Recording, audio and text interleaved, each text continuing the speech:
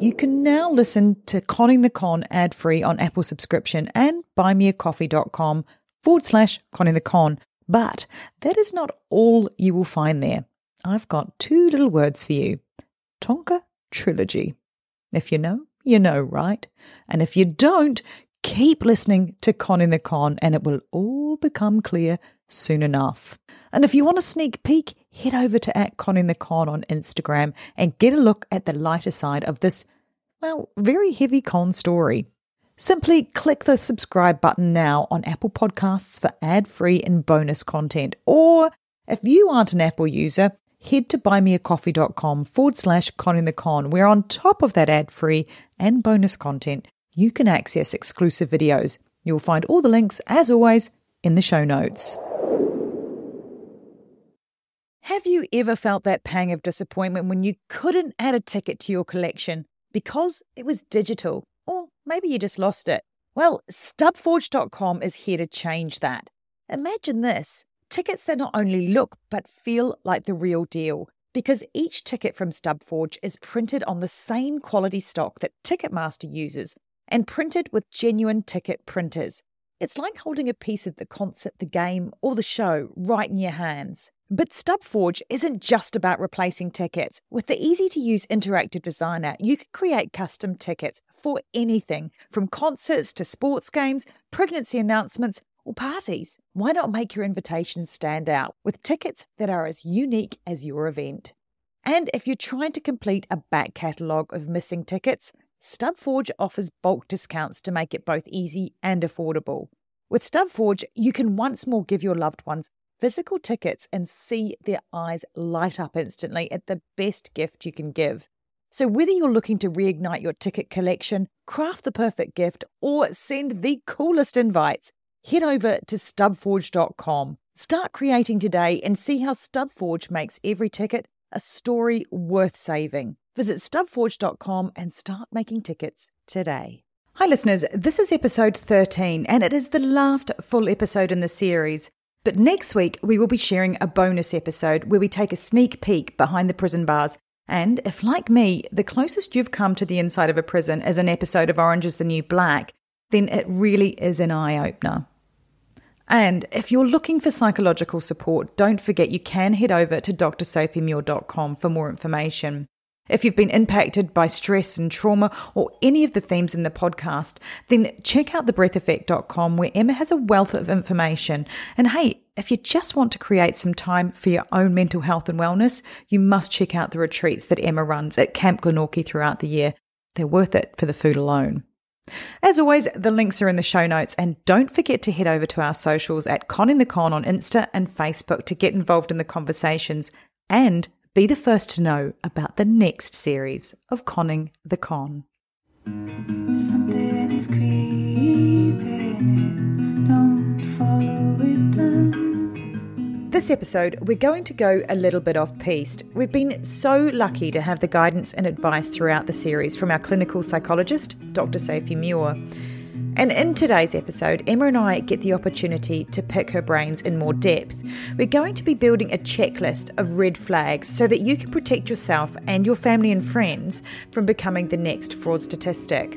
It's probably a good time to reiterate as well that Dr. Muir has never met Andrew Tonks and is in no way diagnosing him personally, but rather she's going to be speaking to the traits and behaviours that a person who cons generally displays. Coming up in this week's episode. So I think I've talked previously around that study where they had people high in psychopathy read these stories with different characters, and their memory for the unhappy and unsuccessful female character or the vulnerable female character was perfect. So they call this predatory memory, which is a really scary term. I'm Sarah Ferris. And I'm Emma Ferris, and this is my story, Conning the Con. The shadow dark upon the wall, moving slow and stretching tall, and her hands hold a mug that's cold. The shadow dark upon the wall, moving slow and stretching tall, and out to the mountains her gaze is pulled. So when we're thinking about con artists, we're looking typically at this underlying set of traits known as psychopathy. And these are traits like charm, grandiosity, lying and manipulation, shallow emotions, lack of remorse, and limited empathy. These people are often very impulsive and irresponsible. They pursue rewards even if that comes with a high level of risk. Psychopathy is a personality disorder. So that means it's an enduring part of identity, how someone relates to other people, how they relate to the world, and it's formed in their early development and it persists over time. And yeah, I guess the important point with psychopathy is it's a collection of traits. So some of these traits just on their own can be normal and can appear as part of other disorders as well. But it's kind of the frequency of those traits. And I guess it's better to think of people as either high in psychopathy or low in psychopathy. So that kind of sliding scale. Having heard Emma's full story now, what jumped out to you as warning signs or red flags that people need to be aware of? I think the first thing around red flags is that it's certainly far easier to identify them in hindsight. So it's going to be easier to look back and see these. So I don't want to imply that you could have used these to predict the future at the kind of date 1 or 2 stage, but maybe just signals to be cautious of or to make further inquiry about. I suppose sort of talking very early on about all these business ventures and being an entrepreneur, that's quite a tricky one because it's hard to, I guess, fact check because someone's not part of sort of a well-established company. Someone who's an entrepreneur might also be quite impulsive, bold, charming. Maybe they're kind of making spontaneous plans, quite quick off the mark, can be another red flag. But I think for me, the biggest one that stood out was describing himself as a unicorn because of the lack of long-term relationships and inability to find like a long-term partner at that age. So I think that relationship history is really going to be a key red flag in dating. If someone hasn't been able to maintain or have a long-term relationship at a certain age, that's quite problematic. Sort of why aren't they able to attach to someone? Yeah, that's the one probably key one to look out for. Not being able to form a long-term relationship. It's not only a red flag to psychopathy. So what it's speaking to there is someone's attachments. So their ability to form close, intimate bonds with someone and maintain those over time. So there's a lot of different skills that are involved in that. So I guess that one's not just sort of in dating, it's not just a red flag to psychopathy. I guess what it should stimulate is a question of if this person hasn't been able to maintain a relationship over time, why will they be able to maintain a relationship now? What's changed? You're really kind of wanting to ask the why questions around that one. And maybe there is some kind of answer that could explain it. Okay, and what would you consider to be a satisfactory answer to that question? You really want to be seeing some reflections on what their contribution is. What is it about relationships they found hard? And then really importantly is why do they want to change, or do they know how to change? Do they have a plan in place? What is their level of motivation to address that? You want to know, why is it going to be different this time? The older someone is, the more you'll be questioning that how someone forms attachments is formed so early on in life. And the older someone gets, the more persistent those difficulties have been over time. Without some significant therapy or intervention, it's pretty hard to change how you form relationships with people unless you've done a lot of personal development work. Let's talk about online dating in particular. There isn't that 1 or 2 degrees of separation that there was generations ago, or even like my generation, where people would perhaps meet through a friend or at work. Not like now when you meet a complete stranger on an app. So what are the other things that people should be doing to protect themselves? I think you want to look not only at the relationship history, but someone's living and employment history as well. So you want to see that someone, like if you're looking for a long-term committed relationship, you want to see someone who's displayed an ability to maintain the lifestyle and traits and relationships that you want across time. Have they been able to have a meaningful relationship? Have they maintained family relationships? Have they got long-term friendships? are they kind not just to you, but do you see these behaviors and traits being displayed across different contexts to other people? And have they maintained a job long term? Have they settled in one place for a long time? So you want to see like kind of signs that someone can have a consistent settled lifestyle if that's what you're looking for. So I guess the red flags would be a trail of kind of frequently changing relationships, employment, and living situations.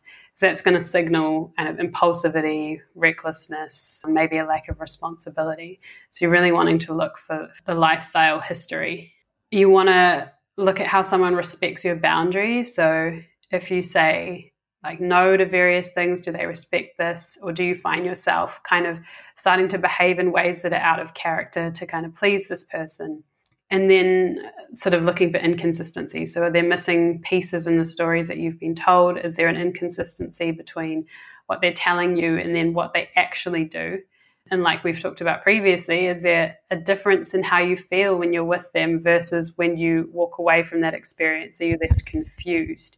And do the people around you have concerns and questions? It's a really good one as well. And those are just kind of for general dating, not necessarily for sort of identifying a con man or a psychopath. That's just things to look out for across the board.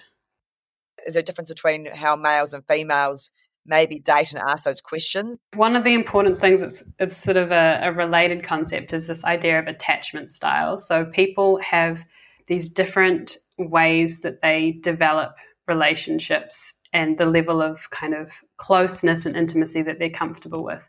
And there are these three main styles of attachment. You've got people who have got more avoidant attachment styles, and those are people who are quite uncomfortable with closeness and intimacy. They like to maintain their own independent lifestyle and routine. Then you've got on the other end of the spectrum people who have more anxious attachment styles, and they like to have a high degree of closeness. They're very kind of distressed when their partner's not giving them attention. They'll sort of fear abandonment quite a lot.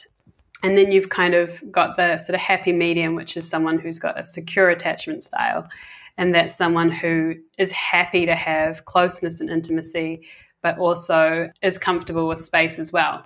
In media, we typically think that, or it's typically portrayed that males would tend to be more that avoidant attachment style, that aloof kind of not wanting to commit, whereas women we think of as more that kind of clingy and anxious. That's how they're portrayed. But I think the research finds that there's no gender difference in the proportion of attachment styles. So most people, they find like 50% of the population would be have a secure attachment style, so that kind of comfort with intimacy and closeness, as well as space independence. And then about sort of 25% split in those other two attachment styles. I've read a lot around that, Sophie, and I find it fascinating. And it's so interesting because, again, when you look at that past trauma or experience and relationships that brought you forward to that, to get to that point of how you behave, and it is about that behavior, isn't it? And then how you're going to communicate and what your needs are. And then what I found fascinating was then looking at if you've got your people in a relationship that have the different styles, like define secure and insecure, that's like a unicorn sometimes to get that connection. But define, some people they can work. People can still be in relationships long term and have a secure and an avoidant relationships, can't they? And someone that is secure and anxious, or anxious and avoidant. But sometimes if we're unaware of that, if we're very oblivious or don't sort of look into those things, then that can actually have a huge impact onto your needs not being met or the communication styles not being right. Yeah. So having awareness of what your attachment style is, how to identify a partner's attachment style, and knowing how those two are going to interact is really important. And the difficulty is, and I don't know if you've read this, but over time, like securely attached people pair off and leave the dating pool, and then they stay in their long-term relationships for a long time. And then the avoidant people just get recycled. So even though there might be 25% of the general population who fall in that avoidant category, the proportion of them in the dating pool is going to be a lot higher because they only have these short-term relationships. So unfortunately, in online dating, there's going to be a lot of people who fall more in that avoidant category. That's a fascinating part when you look at dating, and online dating itself is such a surreal experience from dating in person, where you may get picked up or meet somebody through work or like normal. Like that's actually where dating should occur, is that you should meet someone within like a 2-kilometer radius of where you live. That's what is normal and old-fashioned style. But now our 2-kilometer radius is because we set that and then we swiped that. And then we don't even know that person except for that physical aspect. So we have no idea except for looking at them. And what can you pick up early on?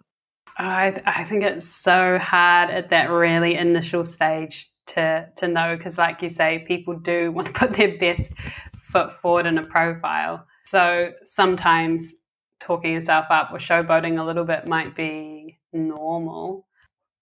But I guess, again, like it comes down to the frequency of those red flags. Like, is there a lot of grandiosity and showboating and name dropping? Do they do that empathy signaling, telling you sort of what a good person they are?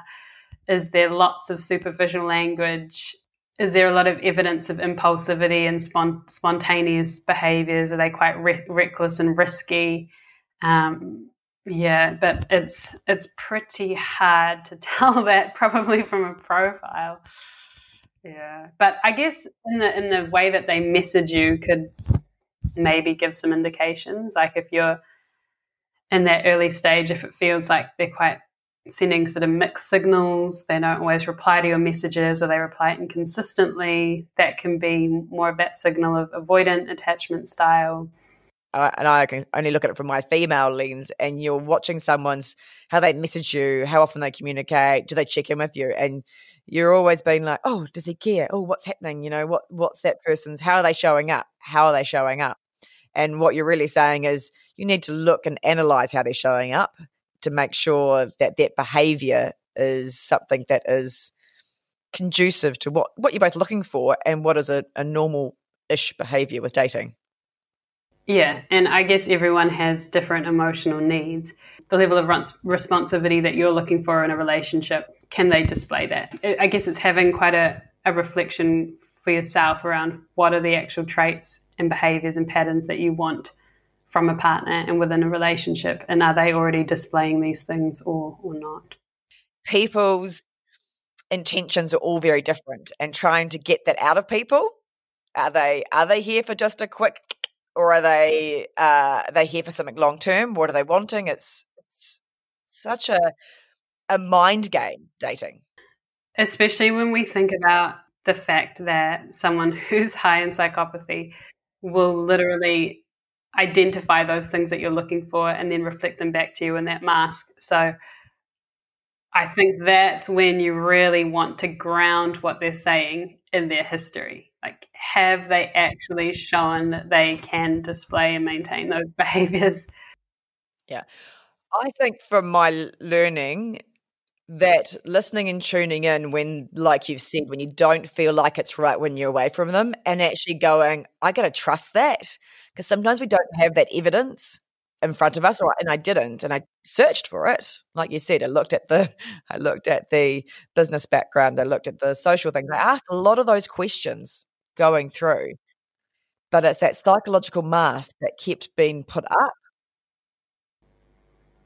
Do you think the fact that even having to go out and do that research itself is a warning sign? Because to feel confused and mistrusting enough that you felt you had to go out and do that digging. I had a feeling of like something wasn't right, and that gut. But I'm also really good at overriding that reaction personally. And I know that's been something I've had to work on, is to tune in and to listen to that, so that I can make sure that that's coming forward. Otherwise, I will. And at that moment, in that time, life was so full and busy that I maybe didn't create enough time and space in my day when looking after children, running these businesses, and traveling, that I didn't kind of go, okay, where do I really feel comfortable with this situation and what is coming up? Because it almost like I keep getting bombarded with behaviors and things that would just allow it to be okay. And then a week would go past and I was like, I haven't really checked into that. Oh, okay, this is just normal. Always shown up in a different way, in a way that was something that was on my tick list. But I remember writing, like, because I do every so often I'll journal and write things down. I've literally burned that journal since then because I had so many moments. I was like, screw that. I don't want to read that again.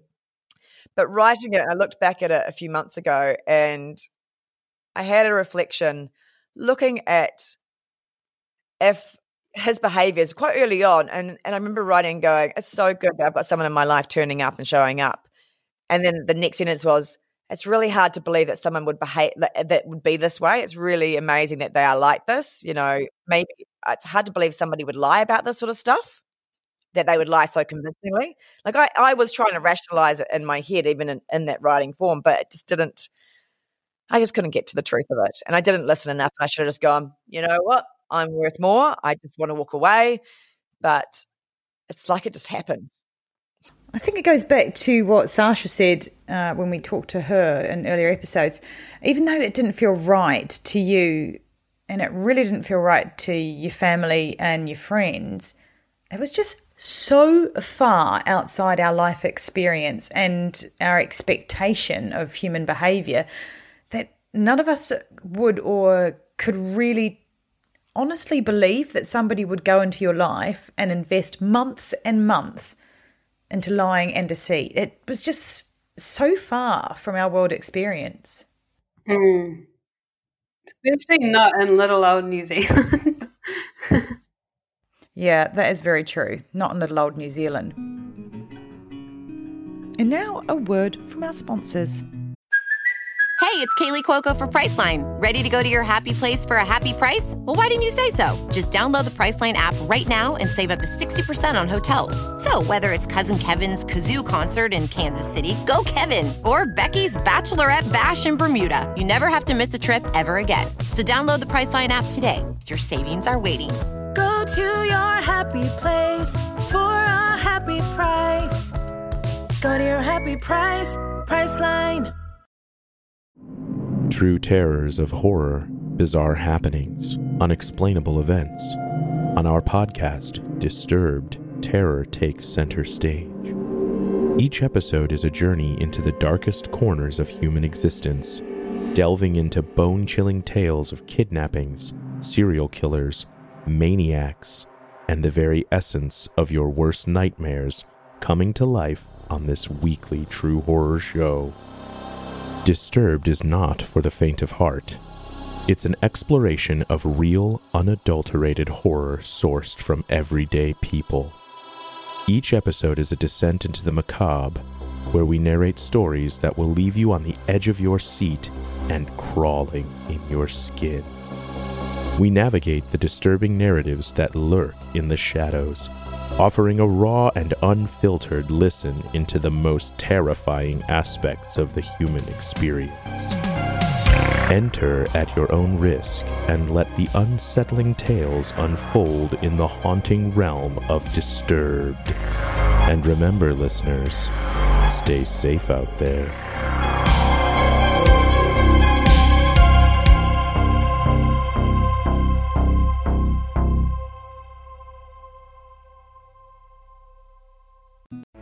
On the morning of August 1st, 1966, shots ring out from the observation deck of the clock tower on the University of Texas campus. It marks the infamous beginning of the modern era of mass shootings in America.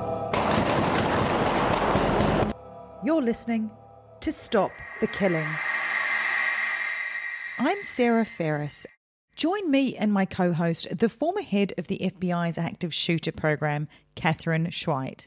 I spent 5 years as the FBI's top executive looking for answers to the mass shooting crisis. I've been at the shooting scenes, I've watched the reality of poor planning, I've traced heroic acts of bravery, and I've really sat silently and listened to the heart-wrenching stories from survivors. Our hope is that together we can stop the cries of never again fading into until next time.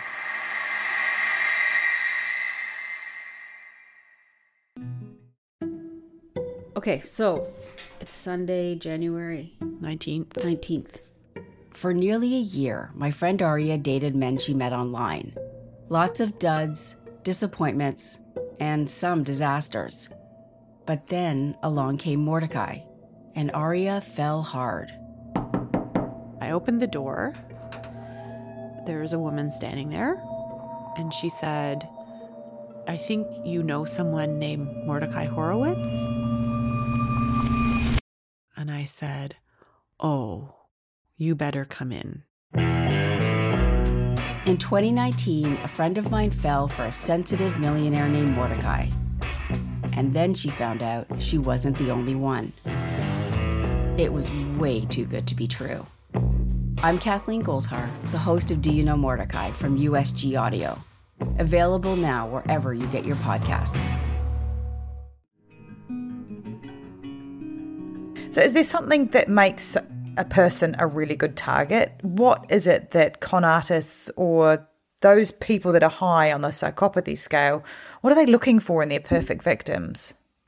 So I think I've talked previously around that study where they had people high in psychopathy read these stories with different characters, and their memory for the unhappy and unsuccessful female character or the vulnerable female character was perfect. So they call this predatory memory, which is a really scary term.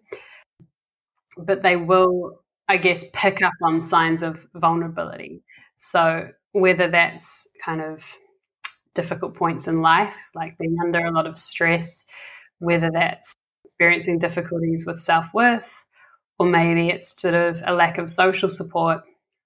These might be things that could put someone at risk of being sort of isolated or manipulated. Is there something that you can project to make yourself a more undesirable target?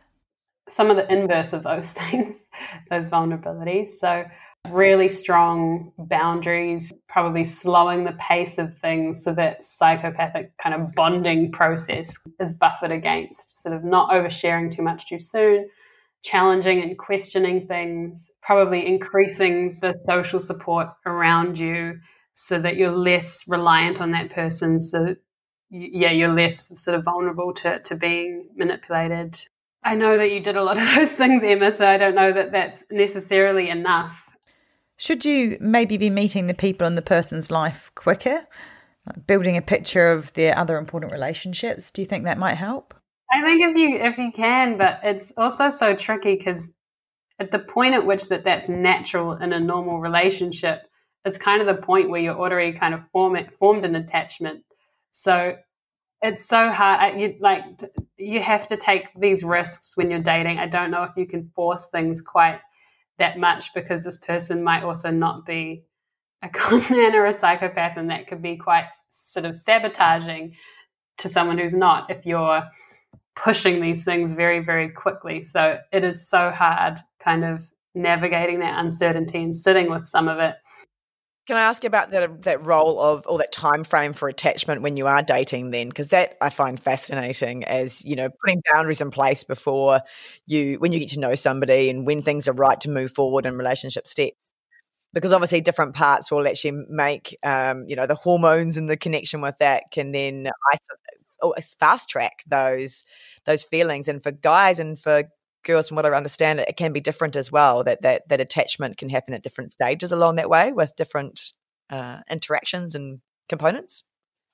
I'd probably be more likely to think about the interaction of different attachment styles, because I guess you could have a man who's anxiously attached who wants to progress things really quickly and a woman who's avoidantly attached who wants to slow it down. So I suppose the pace is going to depend on the attachment style. So two people who are quite anxiously attached might move quite quickly and be comfortable with that.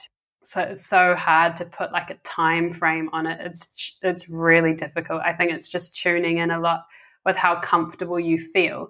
And if you feel like something's too fast for you, communicating that and finding ways to slow that down and hopefully seeing that person can respect that for you. Not a very clean-cut, satisfying answer or formula. Okay, so here's a big question that I personally really want to know the answer to.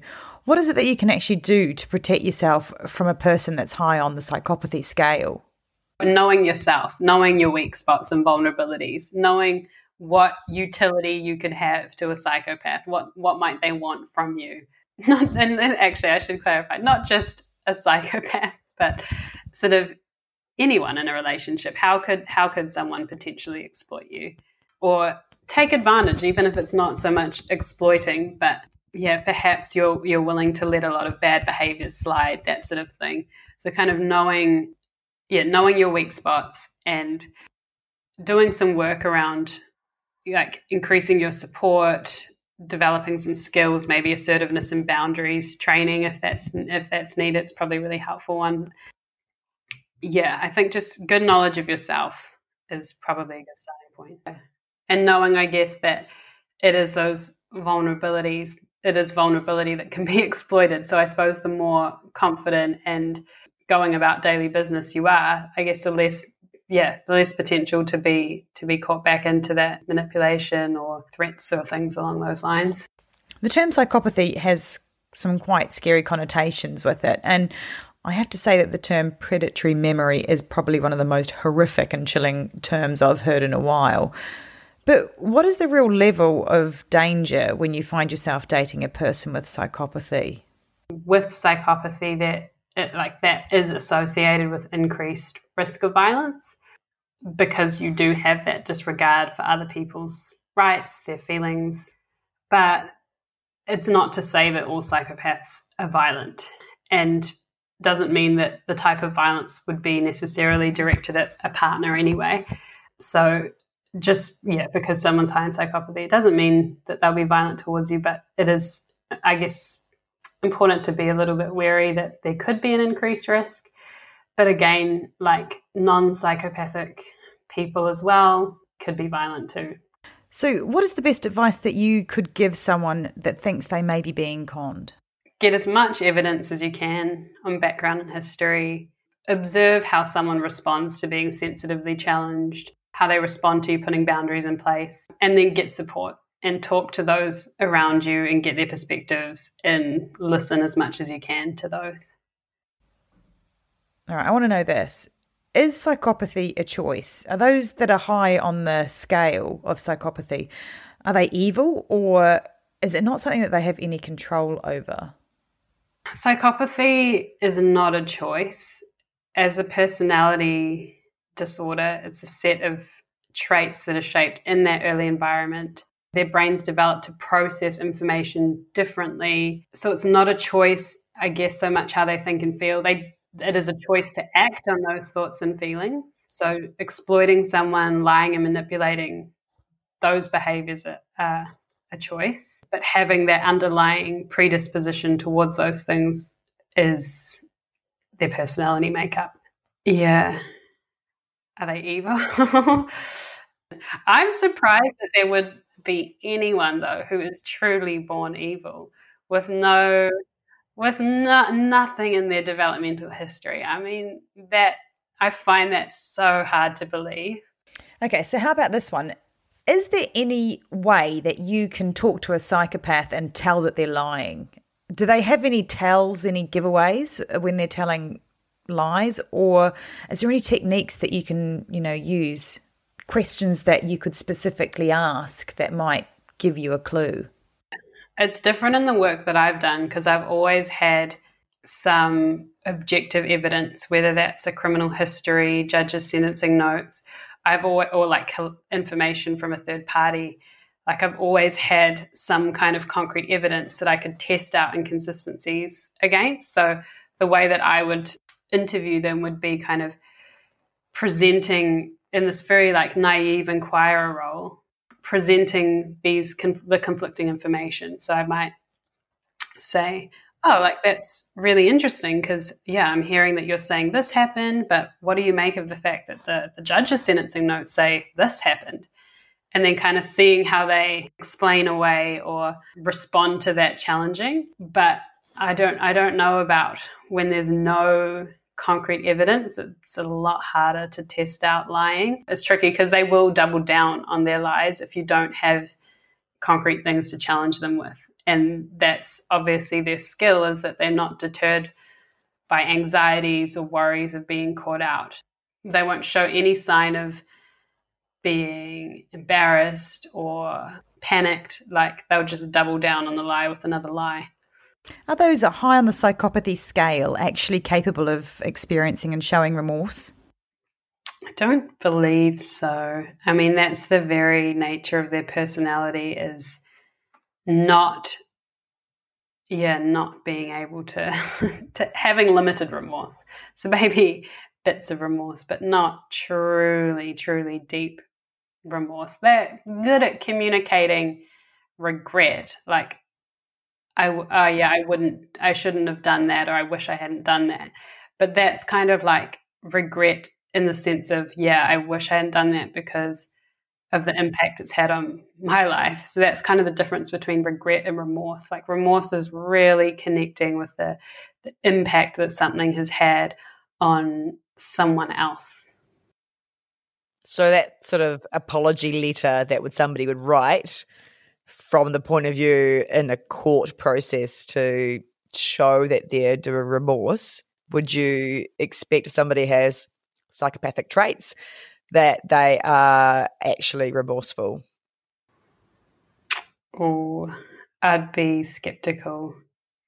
Yeah, especially when there's potential for them to gain from writing that statement. Would they spontaneously write that statement if there was no reward for them? I'd be doubtful. Are con artists or anyone that's high on that psychopathy scale actually able to be rehabilitated? They can be rehabilitated insofar as you can work on the behavioural expression of their personality. So in treatment programs that target people who have psychopathy, it's not about changing really how they feel, their emotional structures. It's really just changing how they choose to act in society. So you can limit the expression of lying and manipulation, but you're probably not going to target trying to encourage them to have true, deep, meaningful relationships with people or feel strong emotional bonds. That's not going to be a realistic target. It's just helping them to regulate and control urges and behaviors so that they don't harm other people.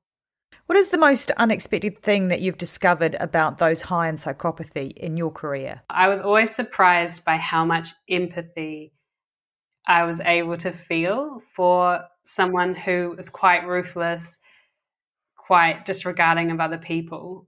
A lot of the time when I've been interviewing people who are high in psychopathy, go deep into the kind of early life developmental history, and they'll talk about the horrific things that they've been through or experienced.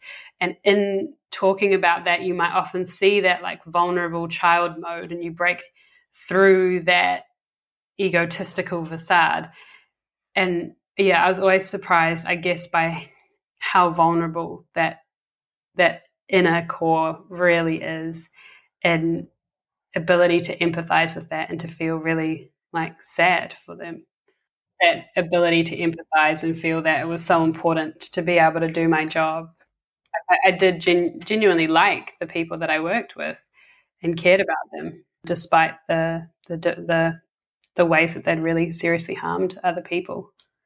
Generally speaking, about the work I did with corrections, not just working with people who were high in psychopathy, but just people who were violent or sexual offenders in general. It's challenging because sometimes you do sense that there is a genuine motivation to change. They have developed a lot of skills and they've got great plans in place for release to kind of have this new pro-social life, and they're starting to evidence new behaviours within the environment in prison. And if there is a really good support structure out there in the community, I think you can feel hopeful that there can be some real change. But the difficulty is that transition out. And often there isn't the mechanisms in place to support that behaviour change in the community. There's not the support around them of pro-social families, of health stress, of going back out into the community can overwhelm those skills and resources that they've developed. And that was really hard. A really hard part of the job is the lack of community support available to help people actually be properly rehabilitated. You really need a whole environment outside of prison that is set up to support behaviour change for that behavior change to be maintained over time. And there's just not the resources out there for it. And even in prison, the resources are dwindling. The psychology team that I worked for was getting smaller and smaller. And it's really scary when you see that the wait list of people who need a psychologist is like, some people are just never going to be seen, and they're going to serve their whole sentence without any rehabilitation. It's really scary and upsetting. I have so valued having these conversations with Dr. Sophie over the last few weeks and months as we've recorded this. And the insights that she's given me have helped me understand, I guess, where I went wrong, where my boundaries weren't in place, where the things that I should have listened to, or those red flags, I'm very aware of them now. And I'm really clear of how much that wasn't in my radar. I guess my biggest advice for somebody is, if you feel like that deep down in your gut, something doesn't feel right, listen to it. It may not mean that you act on it straight away. It may mean that you gather information, or you reach out and you talk to somebody, you talk to the police if it's something that you're feeling safety is an issue, but you don't sit on it as I did. And you trust that you are worth more than lies. Cons and lies come up in many parts of our lives. Hopefully it's nothing as big as this, but my main learning is tuning in. And you only do that by pausing. Over that time when I was dealing with Andrew, my life was way too full. It got too busy that I didn't have time for me. So I didn't take time to pause and listen, and to tune in and reflect, and then bounce it off my people in my world. He did isolate me in some ways, and I won't again let that happen, where that person becomes a more dominant part of my life, when actually they should fit into my life, not take over. Well, we managed to cover quite a diverse range of topics with Dr. Muir on her virtual sofa, from red flags to dating attachment styles, and it was really interesting to get a peek behind the prison bars and get a bit of an insight into the realities of rehabilitation. But for now, should you have the misfortune to cross paths with someone on that psychopathy scale, I hope you'll be slightly better equipped to recognise those red flags. So let's do a quick recap of a few of the easier red flags to spot. You want to be keeping an eye out for grandiosity and name-dropping, along with impulsivity and the reckless behaviour in day-to-day life. Are they able to hold down a relationship, and have they got a good job history? Do they appear to be able to hold down a consistent lifestyle? Do they respect your boundaries, or are you changing your behaviour to please them? And one of the best tips, I think, is remember to check in with yourself. When you leave that person's company, do you feel confused, bamboozled by their interaction? If so, maybe something isn't right. If any of these signs ring true, it's probably time to reach out for help and get a fresh set of eyes on the situation, whether it's through friends or police. You just need to reach out for help. And most importantly, listen to your gut. The shadow dark upon the wall, moving slow and stretching tall, and her hands hold a mud that's cold. The shadow dark upon the wall, moving slow and stretching tall, and out to the mountains her gaze is pulled. If you liked our story, please share with family and friends, and like, subscribe and review so others can learn from my lessons. If you or anyone you know has been affected by something similar, please reach out for help. You are not alone. We've included some links in our show notes. Conning the Con was made with the input of Dr. Sophie Muir, and the original music is by the talented Aroha Min. Something is creeping in, don't follow it down.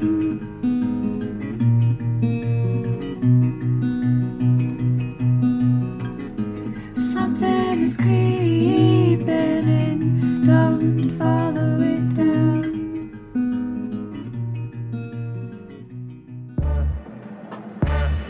Hello and welcome to Guilty Greenie. I feel like we should start off this show by saying it's nearly impossible to be 100% sustainable given the current world we live in. how do you eat an elephant? One bite at a time. Not a great analogy for a vegetarian, but We're talking about sustainability, maybe not the best analogy. Don't eat the elephant is the first rule of the Guilty Greenie. There's your first challenge of the week. Avoid elephants. What they used to call frugal is now considered sustainable. That's such an aha moment. Frugal to sustainable. You can save money and help the planet. That's going to be our new tagline for sure. You can find Guilty Greenie on Apple Podcasts or whichever podcast platform you prefer. And join us in tackling the Guilty Greenie challenges. Until then, stay curiously green. Hello, my tribe of true crime addicts. It's Sarah from Conning the Con podcast here. And I imagine you and I have quite a bit in common. I am a complete true crime podcast junkie, and having had the opportunity to go to CrimeCon 2021 and meet all my fellow podcasters on Podcast Row, well, I was like a kid in a candy store. Not to mention all of the incredible speakers, exhibitors, authors that were also spilling the tea there all weekend long. So don't miss out on the next CrimeCon. It's in June on the 11th and 12th in London 2022. Trust me, you don't want FOMO. Don't forget to use the code C at checkout to get your exclusive Conning the Con discount. That's C, like Conning the Con. I can't wait to meet you all there.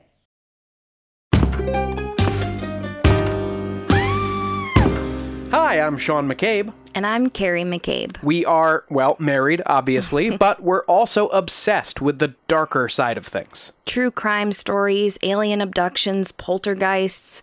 If it leaves you scratching your head and keeping those lights on at night, we want to hear about it. That's why we host the podcast Ain't It Scary with Sean and Carrie. Every week, we bring our listeners a true story guaranteed to send chills down your spine.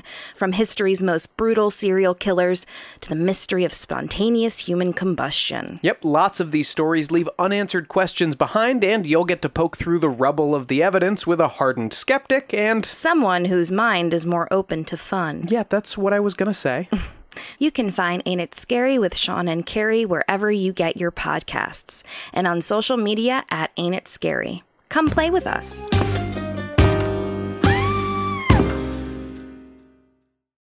Hello, this is Dr. Grande, the host of True Crime Psychology and Personality. On my podcast, I explore and explain the pathology behind some of the most horrendous crimes and those who commit them. We discuss topics like narcissism, psychopathy, sociopathy, and antisocial personality disorder from a scientifically informed perspective. What is a narcissist? How do you spot a sociopath? What signs can you look for to protect yourself from these dangerous personalities? It's not just about the stories, but also the science and psychology behind them. So if you're interested in true crime or mental health, I'd encourage you to give my show a listen wherever you get podcasts.